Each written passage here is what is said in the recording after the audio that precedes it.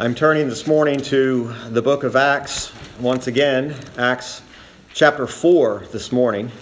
Acts chapter number 4. Over the last few weeks, we have been studying Acts chapter number 3, and we have been learning about the healing of a lame man, and that when the disciples were questioned about how this man was healed, of course, Peter, as being the primary preacher in the passage, declared that it was by the power of the name of the Lord Jesus Christ in which this lame man was healed.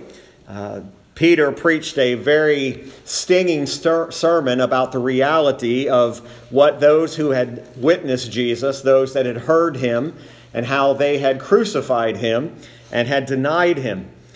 And lest we think that the narrative came to an end, chapter 4 continues with what had happened. And what we see is that Peter and John were apprehended. They were taken into custody, and they're called to give an account before the rulers and before the leaders. If you look with me at chapter 4 and verse number 1, we see this event or this narrative begin to unfold. It says, "And as they spake unto the people, the priest and the captain of the temple and the Sadducees came upon them, being grieved that they taught the people and preached through Jesus the resurrection from the dead. And they laid hands on them and put them in hold unto the next day, for it was now eventide. Howbeit many of them which heard the word believed, and the number of the men was about 5,000. And it came to pass on the morrow that their rulers and elders and scribes, and Annas the high priest, and Caiaphas, and John, and Alexander, and as many as were of the kindred of the high priest, were gathered together at Jerusalem. And when they had set them in the midst, they asked, By what power or by what name have ye done this? Then Peter, filled with the Holy Ghost, said unto them, Ye rulers of the people and elders of Israel, if we this day be examined of the good deed done to the impotent man, by what means he is made whole, be it known unto you all and to all the people of Israel, that by the name of Jesus Christ of Nazareth, whom ye crucified, whom God raised from the dead, even by him doth this man stand here before you whole. This is the stone which was set at naught of you builders, which is become the head of the corner. Neither is there salvation in any other, for there is none other name under heaven given among men, whereby we must be saved. Now when they saw the boldness of Peter and John, and perceived that they were unlearned and ignorant men, they marveled, and they took knowledge of them that they had been with Jesus. And beholding the man which was healed standing with them, they could say nothing against it. But when they had commanded them to go aside out of the council, they conferred among themselves, saying, What shall we do to these men? For that indeed a notable miracle hath been done by them, is manifest to all them that dwell in Jerusalem, and we cannot deny it. But that it spread no further among the people, let us straitly threaten them, that they speak henceforth to no man in this name. And they called them and commanded them not to speak at all, nor teach in the name of Jesus. But Peter and John answered and said unto them, Whether it be right in the sight of God to hearken unto you more than unto God, judge ye. For we cannot but speak the things which we have seen and heard. So when they had further threatened them, they let them go, finding nothing how they might punish them, because of the people. For all men glorified God for that which was done. For the man was above 40 years old, on whom this miracle of healing was showed. I want to draw your attention back to verse number 12, and our subject this morning, a very simple title, Salvation. Salvation.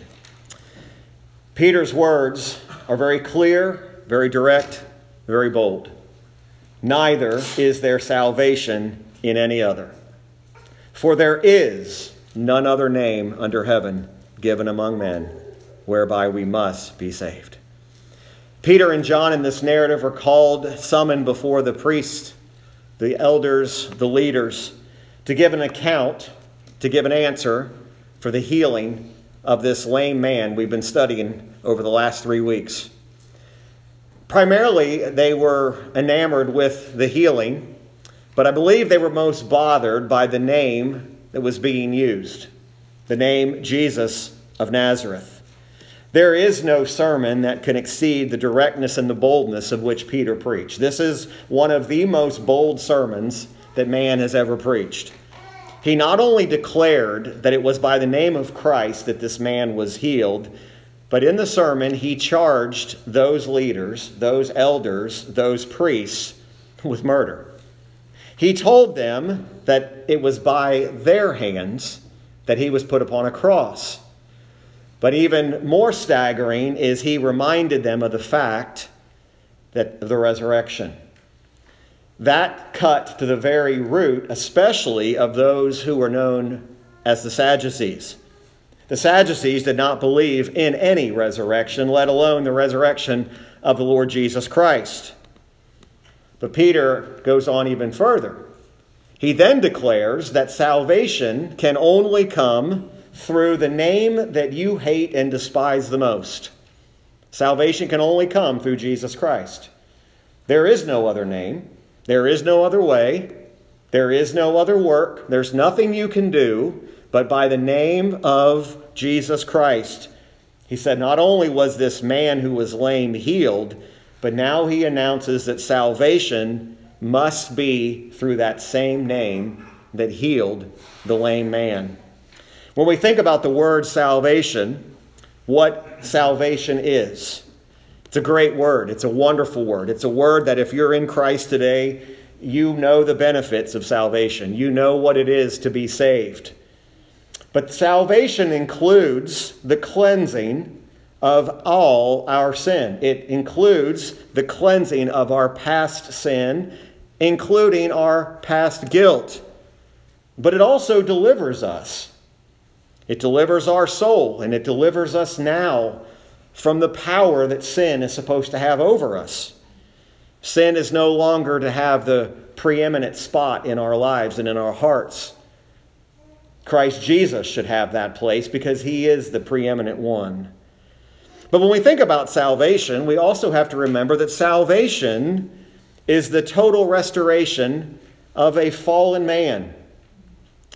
Man fell in the garden. Man fell in Adam. All are guilty because of the sin of Adam. Salvation restores man back to that original state. We are all found guilty by the sin of Adam. All guilty by the sin of Adam, and all who are saved through the name of Jesus Christ. Someone might say today, I'm not guilty of Adam's sin. The Bible says otherwise. You are guilty of the sin of Adam. In Adam all men fell, and in Christ, if any are to be saved, it'll be through the name of Christ. Jesus Christ saved us from the sin that so easily beset us, and we are now been placed upon the rock of Jesus Christ, never more to roam. That's what salvation is, put as simply as I can put it. What salvation is not. Some people, when they use the word salvation, say salvation just means I've been delivered from hell and I get to go to heaven. That's not salvation. Salvation and being delivered from hell and gaining entrance to heaven are the effects of being saved. Oftentimes we simply say salvation is just getting to go to heaven instead of going to hell. No, we're actually redeemed and removed from hell because we are saved. We enter into heaven because we have been saved beforehand. We are saved by the righteousness and the merits and the blood of Jesus Christ. Our everlasting eternal state is the effect of salvation. Salvation does include being delivered from hell. I do know with 100% certainty this morning that if I die today, I will not go to hell. I will not spend a moment in hell. Not because I'm a good person. Not because I'm a pastor. Not because I've been baptized. Not because I take the Lord's Supper. Not because I read my Bible. Not because I pray. But based solely on the merits of the Lord Jesus Christ. Trusting fully in Christ alone, my hope is found. My hope is not found in me. Your hope is not found in me. Your hope is in Christ alone. Salvation begins with us wanting nothing to do with Christ. You are not saved today because you decided to look for him. You're saved because he came after you. He came when you were roaming far, far away with no desire to know him, no desire to see him, no desire to believe upon him. Jesus Christ came to you. And as that beautiful picture in the scriptures, he came as a shepherd, and he placed us upon his back, and he carried us to where now we understand that we will evermore be in the presence of the Lord. Now, the text here tells us this morning that there is no salvation outside of Christ. You could be here today and you can say, I don't agree with that, and that certainly is your right. That is your point of view. But if we believe the Word of God to be the Word of God, and we believe it to be the absolute only source of truth, then we know the Bible says that there is no salvation outside of Christ Jesus, no matter where you look, no matter what you do, no matter what you think you can do, no matter what you think you might do. There's no salvation outside of Christ. There's only one way. When Peter declared verse 12 amongst these other verses, when he told this assembled panel, this council of people, all unbelievers were led to believe. There was not a single person who believed in the name of Christ, and he declared to all of them, there is no salvation outside of Jesus Christ. He was not saying something that would just mildly agitate them. He was not saying something that was just a little bit upsetting. He was saying the worst possible thing that they could hear is that Christ was the only way of salvation. Notice that verse ends by saying, whereby we must be saved.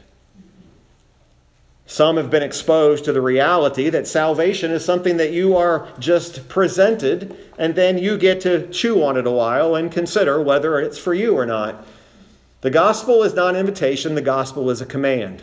You are commanded to repent and believe the gospel. It doesn't say consider if Jesus is good for you. It doesn't say if Jesus helps your life. It says you are commanded to repent. Repent of what? Of sin. And believe on whom? On Christ Jesus. It's not to be considered. It is simply a command, and we are commanded to repent of our sins. Peter is preaching here truth. There is no salvation outside of Christ. And then secondly, he says that there is salvation, but that salvation is only in Jesus Christ, outside and inside. Outside of Christ, there is no salvation. In Christ is where salvation is found. The joy of my heart today is that the fact that there actually is salvation. Have you considered what it would mean if there was no salvation? Everlasting fire of hell would be your destination. There would be no effects of that salvation. We would all end up there because none of us are righteous, no, not one. Not one of us could get to heaven on our own merits, on our own goodness. You say, preacher, I am a good person. Not according to Scripture, you're not. According to Scripture, apart from Jesus Christ, there are none good. There are none righteous. No, not one. We all fall short of the glory of God. All of us fall short. But praise God, there's a remedy. There's a Savior. No, there isn't salvation outside of Christ, but there is salvation in Christ Jesus. And that's the glorious truth that Peter is preaching, even though it's not received well. You see, just because the message of the gospel of salvation is not received well doesn't mean that we stop preaching it. The gospel message is not received today. There are many that would be offended by what I just said about their salvation in none other but Jesus Christ. There are churches that would throw me out on my ear if I said that today, because they don't believe that. They believe salvation is found in the baptistry waters. They believe that salvation is found by taking the Lord's Supper. They believe salvation is found by offerings or by good works, by works of charity. They would be angered that I'd say such an exclusive way of salvation is only through Christ Jesus. And yet that's what the Bible declares. There's only one way. There isn't salvation outside of Christ, but there is salvation in Christ. So we see that in these first 3 verses. Now, I read through that entire narrative up to verse 22 because I wanted you to see what was happening.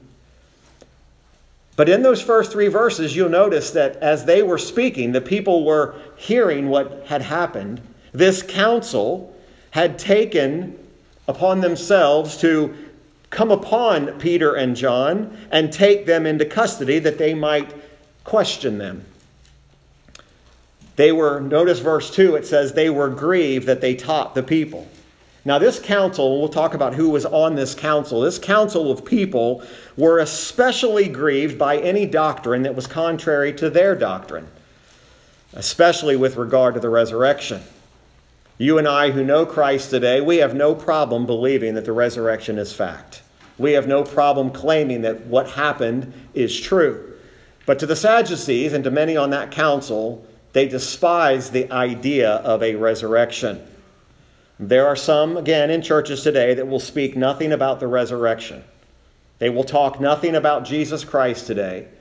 They will talk nothing but something that this is just some sort of a holiday. The resurrection still angers people today. The cross angers people today. And yet Jesus Christ himself said, I am the way and the truth and the life. I am the resurrection. Yet grieved these people were. What were they grieved at? They were grieved that they taught the people. What does verse 2 tell us they taught them? They preached through or in Jesus the resurrection of the dead. You see, the problem here was not only did they preach the doctrine of the resurrection, but they gave an example and an instant that they couldn't argue with. We don't understand how controversial Jesus' resurrection was during those days. When we read the accounts and being worried about the body being stolen, it was not a social media day when things would go from place to place. Word would travel. Have you heard what happened? Have you heard about this? They were angry that this Jesus Christ, they could not debate and say for sure what happened. Because there were eyewitness accounts. There were people that saw him. There were people who spoke with him. They had a miracle of a healing right in front of him. And now Peter drives the sword in a little deeper and he says the same power that healed that man is the same power and name what you must be saved by. And it's the same power that Jesus Christ was resurrected by. They not only were against the resurrection, they were against the reality that it was Jesus Christ who had raised from the grave. And this doctrine was completely disagreeable, not just to the Sadducees, but also to the Pharisees. Again, as I've mentioned, the Sadducees denied that there was or would even be a resurrection of any dead. They believed that once you died, that was it. There are doctrines all over this world today that believe that. They believe this is your life, we live, and then you die. And then you cease to be. Yet the Bible says that we're all going to live eternally, one in one state or the other. We're either going to be in glory with our Lord or we're going to be separated in a place called hell. That's the reality of Scripture. You do not just cease to be. You are going to live eternally forever. That's what eternally means, forever. The Sadducees just dealt with it by saying, we don't believe in a resurrection at all. It made it a lot easier to consider, I just live and then I die. But they were highly offended by the fact that they said that Jesus Christ was risen from the dead, and that the general resurrection of the dead, not just Jesus, but that the resurrection of all the dead was by the name of Jesus Christ. I said in our first hour this morning that to disbelieve in the resurrection is to disbelieve in the salvation of our Lord. You cannot deny the resurrection and be a follower of Christ. It is the very pinnacle of the acceptance of God the Father, that the atonement that Jesus Christ accomplished on the cross. So what did they do? Verse 3 says they laid hands on them. They seized them by force is what this means. They took them out of the temple, put them in the hold or the prison. This was not a common public prison, but they put them in a place that was under the watchful eye of a set of people, a set of men that would guard them to make sure they didn't leave. Similar treatment Paul would receive often. They would chain a guard to Paul because they were afraid he would leave, and Paul would just proceed to preach the gospel to them. Put me in chains and I'll just preach the gospel more. That's the concept, the idea here. So it was evening, so they waited until the next day. Now I want you to notice that the reality here is what were they, this council of people, what were they most intolerant of? They were intolerant of the narrowness that Jesus Christ was the only way. Now here's the profound truth of the matter. Most all of these heathen nations, all those had different gods. And most other nations would look at another nation's God and they would respect that God. And they would say, oh, your God is real and true, just like our God is real and true. The problem was the Jewish religion and the religion of Almighty God said, thou shalt have no other gods before me. They declare there's only one God. There aren't other gods. You realize anytime you read in Scripture about gods, they are pretend gods. There are no other gods. There are no other divine beings that are God. Even if man says they're my God, they are not a God. They are simply an object of somebody's adoration and worship, but they are not a God. But they were tolerant of it. How many times have we heard that word in our society today? Tolerant and intolerant. You're declared as intolerant if you say that there's salvation in none other than Jesus Christ. You're said you are intolerant. Well, to an extent you are. However, Christians are not intolerant. They are simply speaking the words of what the Lord Jesus Christ, who by the one true God has said is so. Have no other gods before me. In this ecumenical, let's unify everybody around something, you and I cannot recognize false gods and say, your God is true. There's only one true God.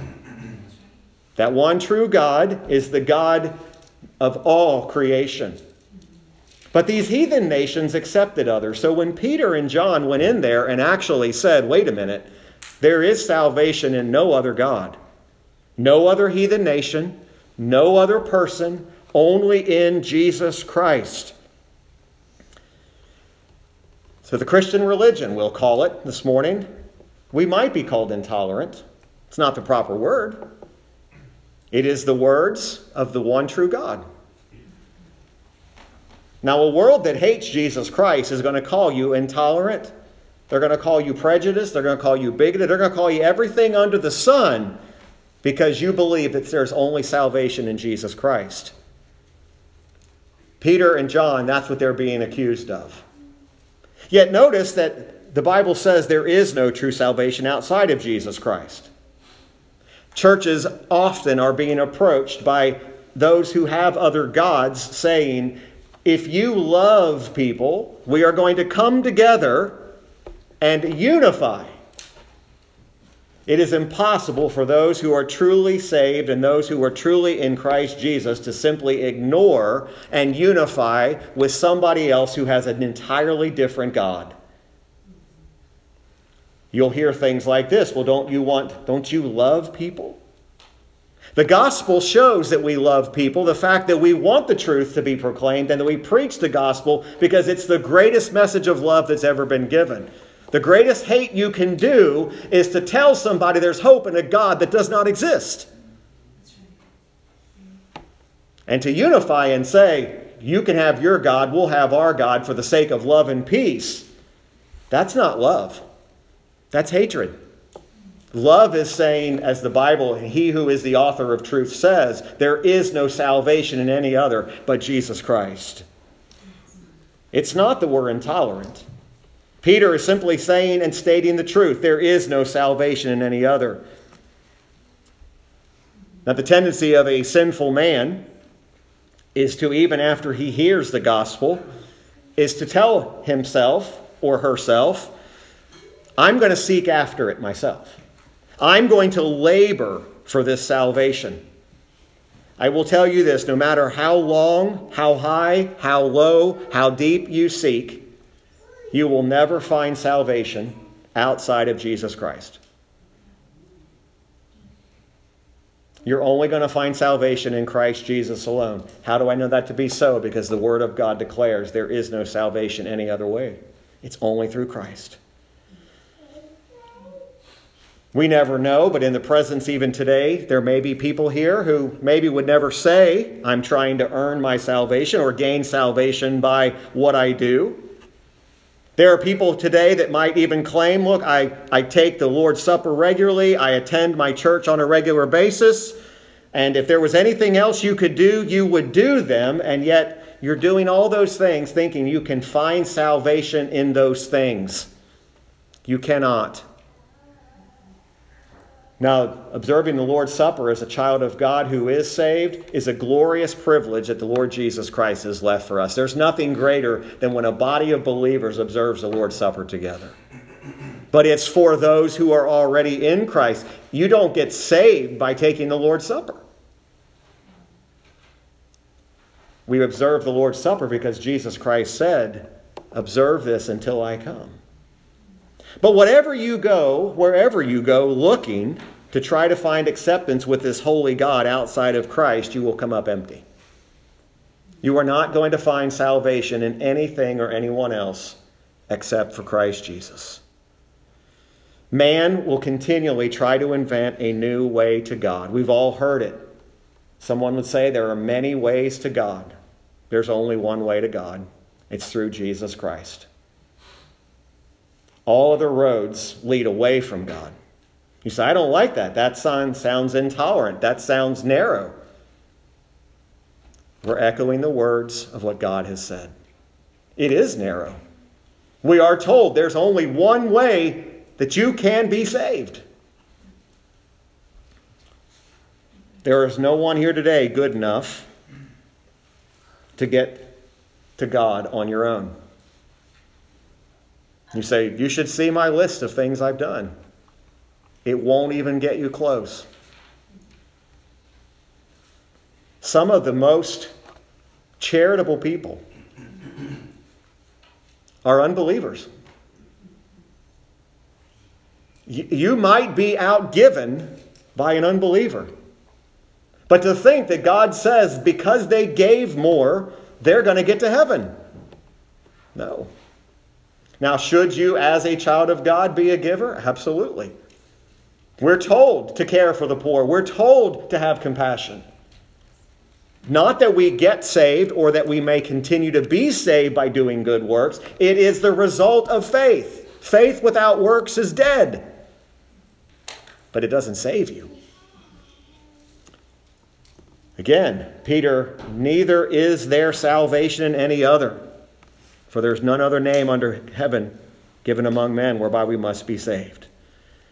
Now notice with me verse number 4, since Peter has now said that there is no salvation outside, that's what the message has been. Notice verse 4, we see that a number of people, many of them which heard the word, believed. Now the Bible tells us that the number of those who believed was about 5,000. This message, this sermon, this healing of the lame man had a great and profound impact. People believed. And that's what led the elders and the rulers and the scribes in verse 5 to call these men before them and to question what had happened. This doctrine of the gospel that had been preached by Peter and John, they believed the report of it. They believed what about the report? That Jesus Christ had been risen from the dead, that Jesus Christ was the only way of salvation. 5,000, it says, believed. It doesn't say 5,000 heard, it says 5,000 believed. Think about that just for a moment. But I'd also challenge you to think upon this. The belief of a single soul is a glorious truth. Oftentimes we think, well, the gospel was not too successful today because only one person repented and believed in Christ Jesus. Friends, it's a miracle of God when a single person is converted. And if you're one of those today who's been saved by the blood of Jesus Christ, you know how precious that truth is. And more, the longer you've been saved, the more you realize how unworthy you are to receive such an amazing blessing. Yet the disciples were brought before these rulers, these elders, these scribes. These were their chief priests, their ecclesiastical rulers. There were scribes. Annas, the high priest, is there, verse 6. Caiaphas, John, Alexander, as many as were of the kindred of the high priest. At the head of this group, there were high priests and their families. We're familiar with Annas. We're familiar with Caiaphas. Caiaphas, you might remember, is the son-in-law of Annas. He was actually the high priest during the trial against the Lord Jesus Christ in John 18:13. John and Alexander are not as well known to us, but most people assume or believe that they were sons of Annas. Usually the high priest, it was his family, his kindred. And notice verse 7, it says that they set them in the midst. Now, this is just kind of an interesting little tidbit for you. The way that you would be brought before a group such as this is they would put you in they would be seated in a semicircle, and then you would be placed in the center of that circle so that they were surrounding you, that every person could get a look at you and could listen to what your testimony was. So they are brought to this circle. They're brought here and they're asked. Notice the question. By what power or by what name have ye done this? Now, one thing we can see, they are not denying that the lame man was healed or that people believed. But they want to know whose authority or what power did you do this by? When they inquired, they were wanting to know, is this something that was done by natural power of your own? Was it a divine power? Or what was often believed, and even Jesus was accused often of using the devil's power. That's what they want to know. They want to know who cured this man. Was it medicine? Was it some sort of sorcery? Did you have the assistance of Satan? You know what they were looking to do? They wanted to charge Christ's disciples with doing something that could be chargeable. But notice it says what power and by what name. You see, Peter had said by what name this man was healed. And notice verse 8, Peter, filled with the Holy Ghost, at that very moment, he speaks forth, and here's what he says. Ye rulers of the people and elders of Israel, if we this day be examined of the good deed. This was a good deed. Can you imagine being angry that a man who had been lame all of his life was healed? That's a pretty good deed, isn't it? They're angered by the good deed, and Peter, he acknowledges it.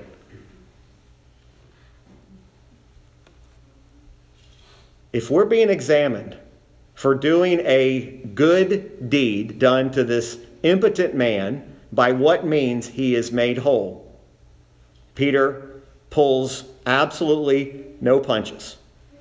He says, be it known unto you all. Again, I don't think we realize the boldness of what Peter is saying here. There are some Christians today that at the minute their faith gets pressed, they back up and they walk away and they say, I don't want to talk about it. Peter says, be it known unto all of you. Every one of those people on that council had the ability, if they chose to have Peter executed if they chose to do that. And he said, be it known unto you all, and to all the people of Israel, whoever hears of what happened these days, we are not ashamed, Peter is saying. I'm not ashamed to tell you whose name this is done by. He goes further and he answers the name, but he uses one of the most hated titles of Jesus, that by the name of Jesus Christ of Nazareth. Now that word Nazareth was a hated word. And they're very clearly saying by calling on that name, by making the use of it, and by the power and authority of Jesus Christ, that word, Jesus of Nazareth, was a mocking way to speak about Christ. Peter didn't use this just randomly. He knows exactly what he's saying. The name that you hate, Jesus of Nazareth. Nothing good comes from Nazareth. Whom ye crucified. Now, we understand it was ultimately Pilate that delivered him up. We know it was the Roman soldiers that nailed him to the cross. Yet we also know that this council of men had something to do with Jesus being delivered up. Now, of course, Jesus was not taken against his will. He willingly, voluntarily gave himself up to go to the cross. This was all according to the predetermined counsel of God.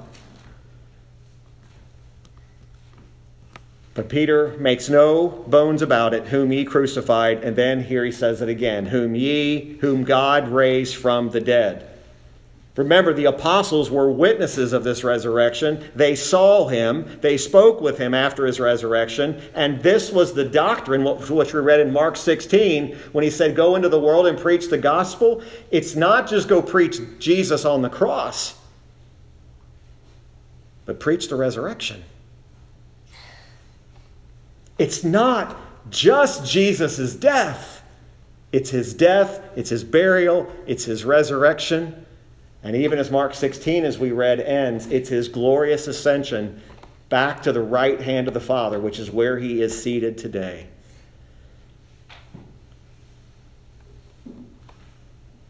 That was not going to deter Peter and John and from the apostles of preaching this. Bring us before the Sanhedrin. Bring us before these groups. Do whatever you want to do. By way of an application here, there's the great courage and the faithfulness of these gospel preachers. Folks, how desperately we need bold, faithful gospel preachers who are not going to back down and start preaching a watered-down message. And if you and I have been privileged to be able to hear sound doctrine and sound preaching, we ought to glorify God for that. Because there are so many who are lost in false doctrine. There are so many people today who are trusting in themselves for salvation. They're trusting in some other God. They're trusting in their good works. And they are so far from the kingdom of God. They're not going to be deterred by whatever's done to them. They're going to continue to preach in this name. And then Peter does something pretty remarkable. He says in verse 10, he says, even by him doth this man stand here before you whole. Somewhere in this narrative, either A, when the council brought Peter and John out, they also brought the man that was healed out, and Peter and John said, here's that man that was healed. Look at him standing. Lest you think his sermon is over, he said, this is the stone, verse 11. That is that Jesus of Nazareth, by whose name the lame man was made whole. This is the stone that was spoken of. We read about that in Psalm 118. This is the true Messiah who's compared to a stone, which was set at naught of you builders, which has become the head of the corner. To be set at naught means he was rejected by you. You were called the builders, but you made a miserable work of this. He is the cornerstone. Jesus Christ is. But you, because of your own righteousness, rejected Christ. Not only his person, but you rejected his doctrine. Treated him, mistreated him, scourged him, put him to death, yet he was gloriously raised from the dead. The stone, the head of the corner, the chief cornerstone, in which the whole building is fitly framed together. And then back to where we started, neither is there salvation. Christ is the only Savior and Redeemer who was prophesied, who has saved and redeemed his people. He's redeemed us from the law. He's redeemed us from sin. He's redeemed us from Satan. There is salvation to be found nowhere, to be hoped for in any other than the Lord Jesus Christ. There is no other name. There will be no other greater name than the name of Jesus Christ. There will be no other name who come after him. Oh, there'll be many who claim to offer a salvation. There are people today who are offering a new way to be saved, a new way of salvation, a more updated way to get to God. All those ways will lead to everlasting fire. He not only said, is there no other name, but he said it's under heaven, the whole earth. One of the glories about the gospel is whether I'm standing here in this town, the same gospel is the same gospel that goes anywhere else in the world. It's not changed because of the audience. It's not changed because of the language. It's the same message. There isn't a God for certain speaking people. It is Jesus Christ and Him crucified. There is no other name. If you've ever had the privilege to go on a missions trip, one of the glories is you can go and you don't have to change the message. You preach the same Jesus. Because there's no other name in all the world whereby we must be saved. Notice the phrase, given among men. Why do we know and have salvation? Because it's been freely given by the Father. Jesus Christ Himself said, all that the Father hath given me will come to me. One of the greatest comforts of the gospel is knowing that every time the gospel goes forth, there is none that will not come to Him that the Father gave to the Son. Jesus Christ was given as a sacrifice for the sins of His people. We believe in freely preaching the gospel to every person. No matter who walks in that front door, we preach the gospel. We don't not preach because they look a certain way, act a certain way, or even are involved in a certain sin. We preach the same gospel. Folks, if you're paying attention, sin is sin. The means in which the sin is being delivered just changes from time to time. What you see happening in our world today is the effects of what sin and the depravity of man. What does every sinner need? The gospel of Jesus Christ. They need to hear the message. You say, but they're this. They believe this. Jesus Christ is the only name in which a person can be saved. That person that's in your mind that you say, that person doesn't deserve to be saved. You didn't deserve to be saved. I don't deserve to be saved. We do not believe in just simply saying the gospel's not for you to be heard. What we believe is that salvation is of the Lord, which means we give the gospel and He chooses whom He chooses to save. He's the only Savior whereby we must be saved. Imagine this, that before even the foundation of the world and the purposes and the decrees and the counsel of God, before the foundation of the world, God had a chosen people and He appointed His Son to be the only way of salvation. Whoever will be saved by Him, or they won't be saved at all. Jesus Christ took our place. He's the substitutionary atonement. He took the place of every sinner who has repented, every sinner who will repent. Jesus Christ stood as our substitute. God the Father accepted the atoning work of Jesus Christ on the cross. If you are in Christ today, He didn't accept your work, He accepted His Son's work. And His work alone. Today you might say, how in the world do I know if I've been accepted? Do you believe in Christ Jesus? Do you believe that He is the only way?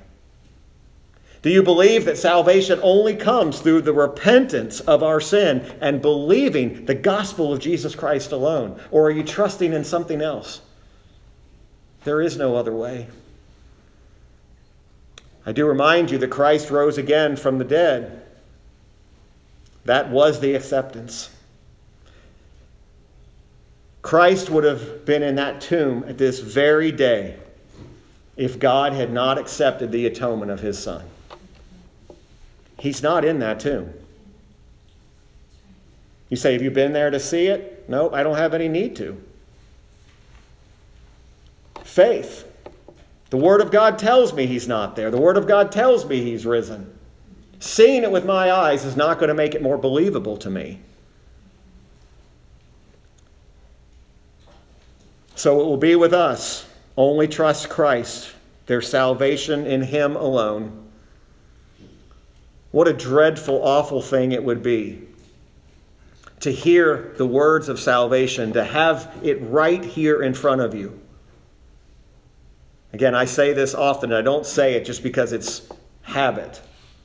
But you might be here today and you might say, listen, I'm hearing your preacher, I'm hearing the Word of God, I'm hearing what's saying, but I'm struggling with unbelief.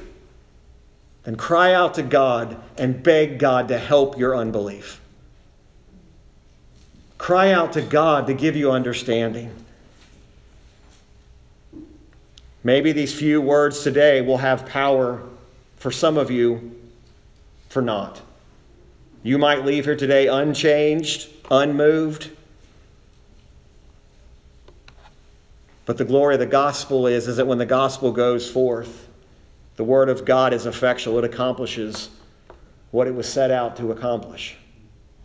If that wasn't the case, I couldn't bear preaching something that I didn't know. He says it will accomplish what it is intended to accomplish. You say, so if nobody's converted today, then that's the Lord's will. But the gospel was set forth. We've seen it in this little congregation of people. We've seen the Holy Spirit of God convert a soul. We've seen someone go from being completely blinded to their sin to being clearly able to see, I'm a sinner and Jesus Christ has saved me. And it had nothing to do with the man standing behind this pulpit. It only had to do with Jesus Christ's work. Believe on the Lord Jesus Christ and thou shalt be saved. There is no other name under heaven given among men whereby we must be saved. We're not going to cover it today, but Peter and John are given a command to not preach any longer. And their words ought to be our words in verse 20, for we cannot but speak the things which we have seen and heard. And they were just threatened further, but they went out and kept preaching the gospel. And that's what you and I must keep doing. Is preaching the gospel of Jesus Christ. Amen.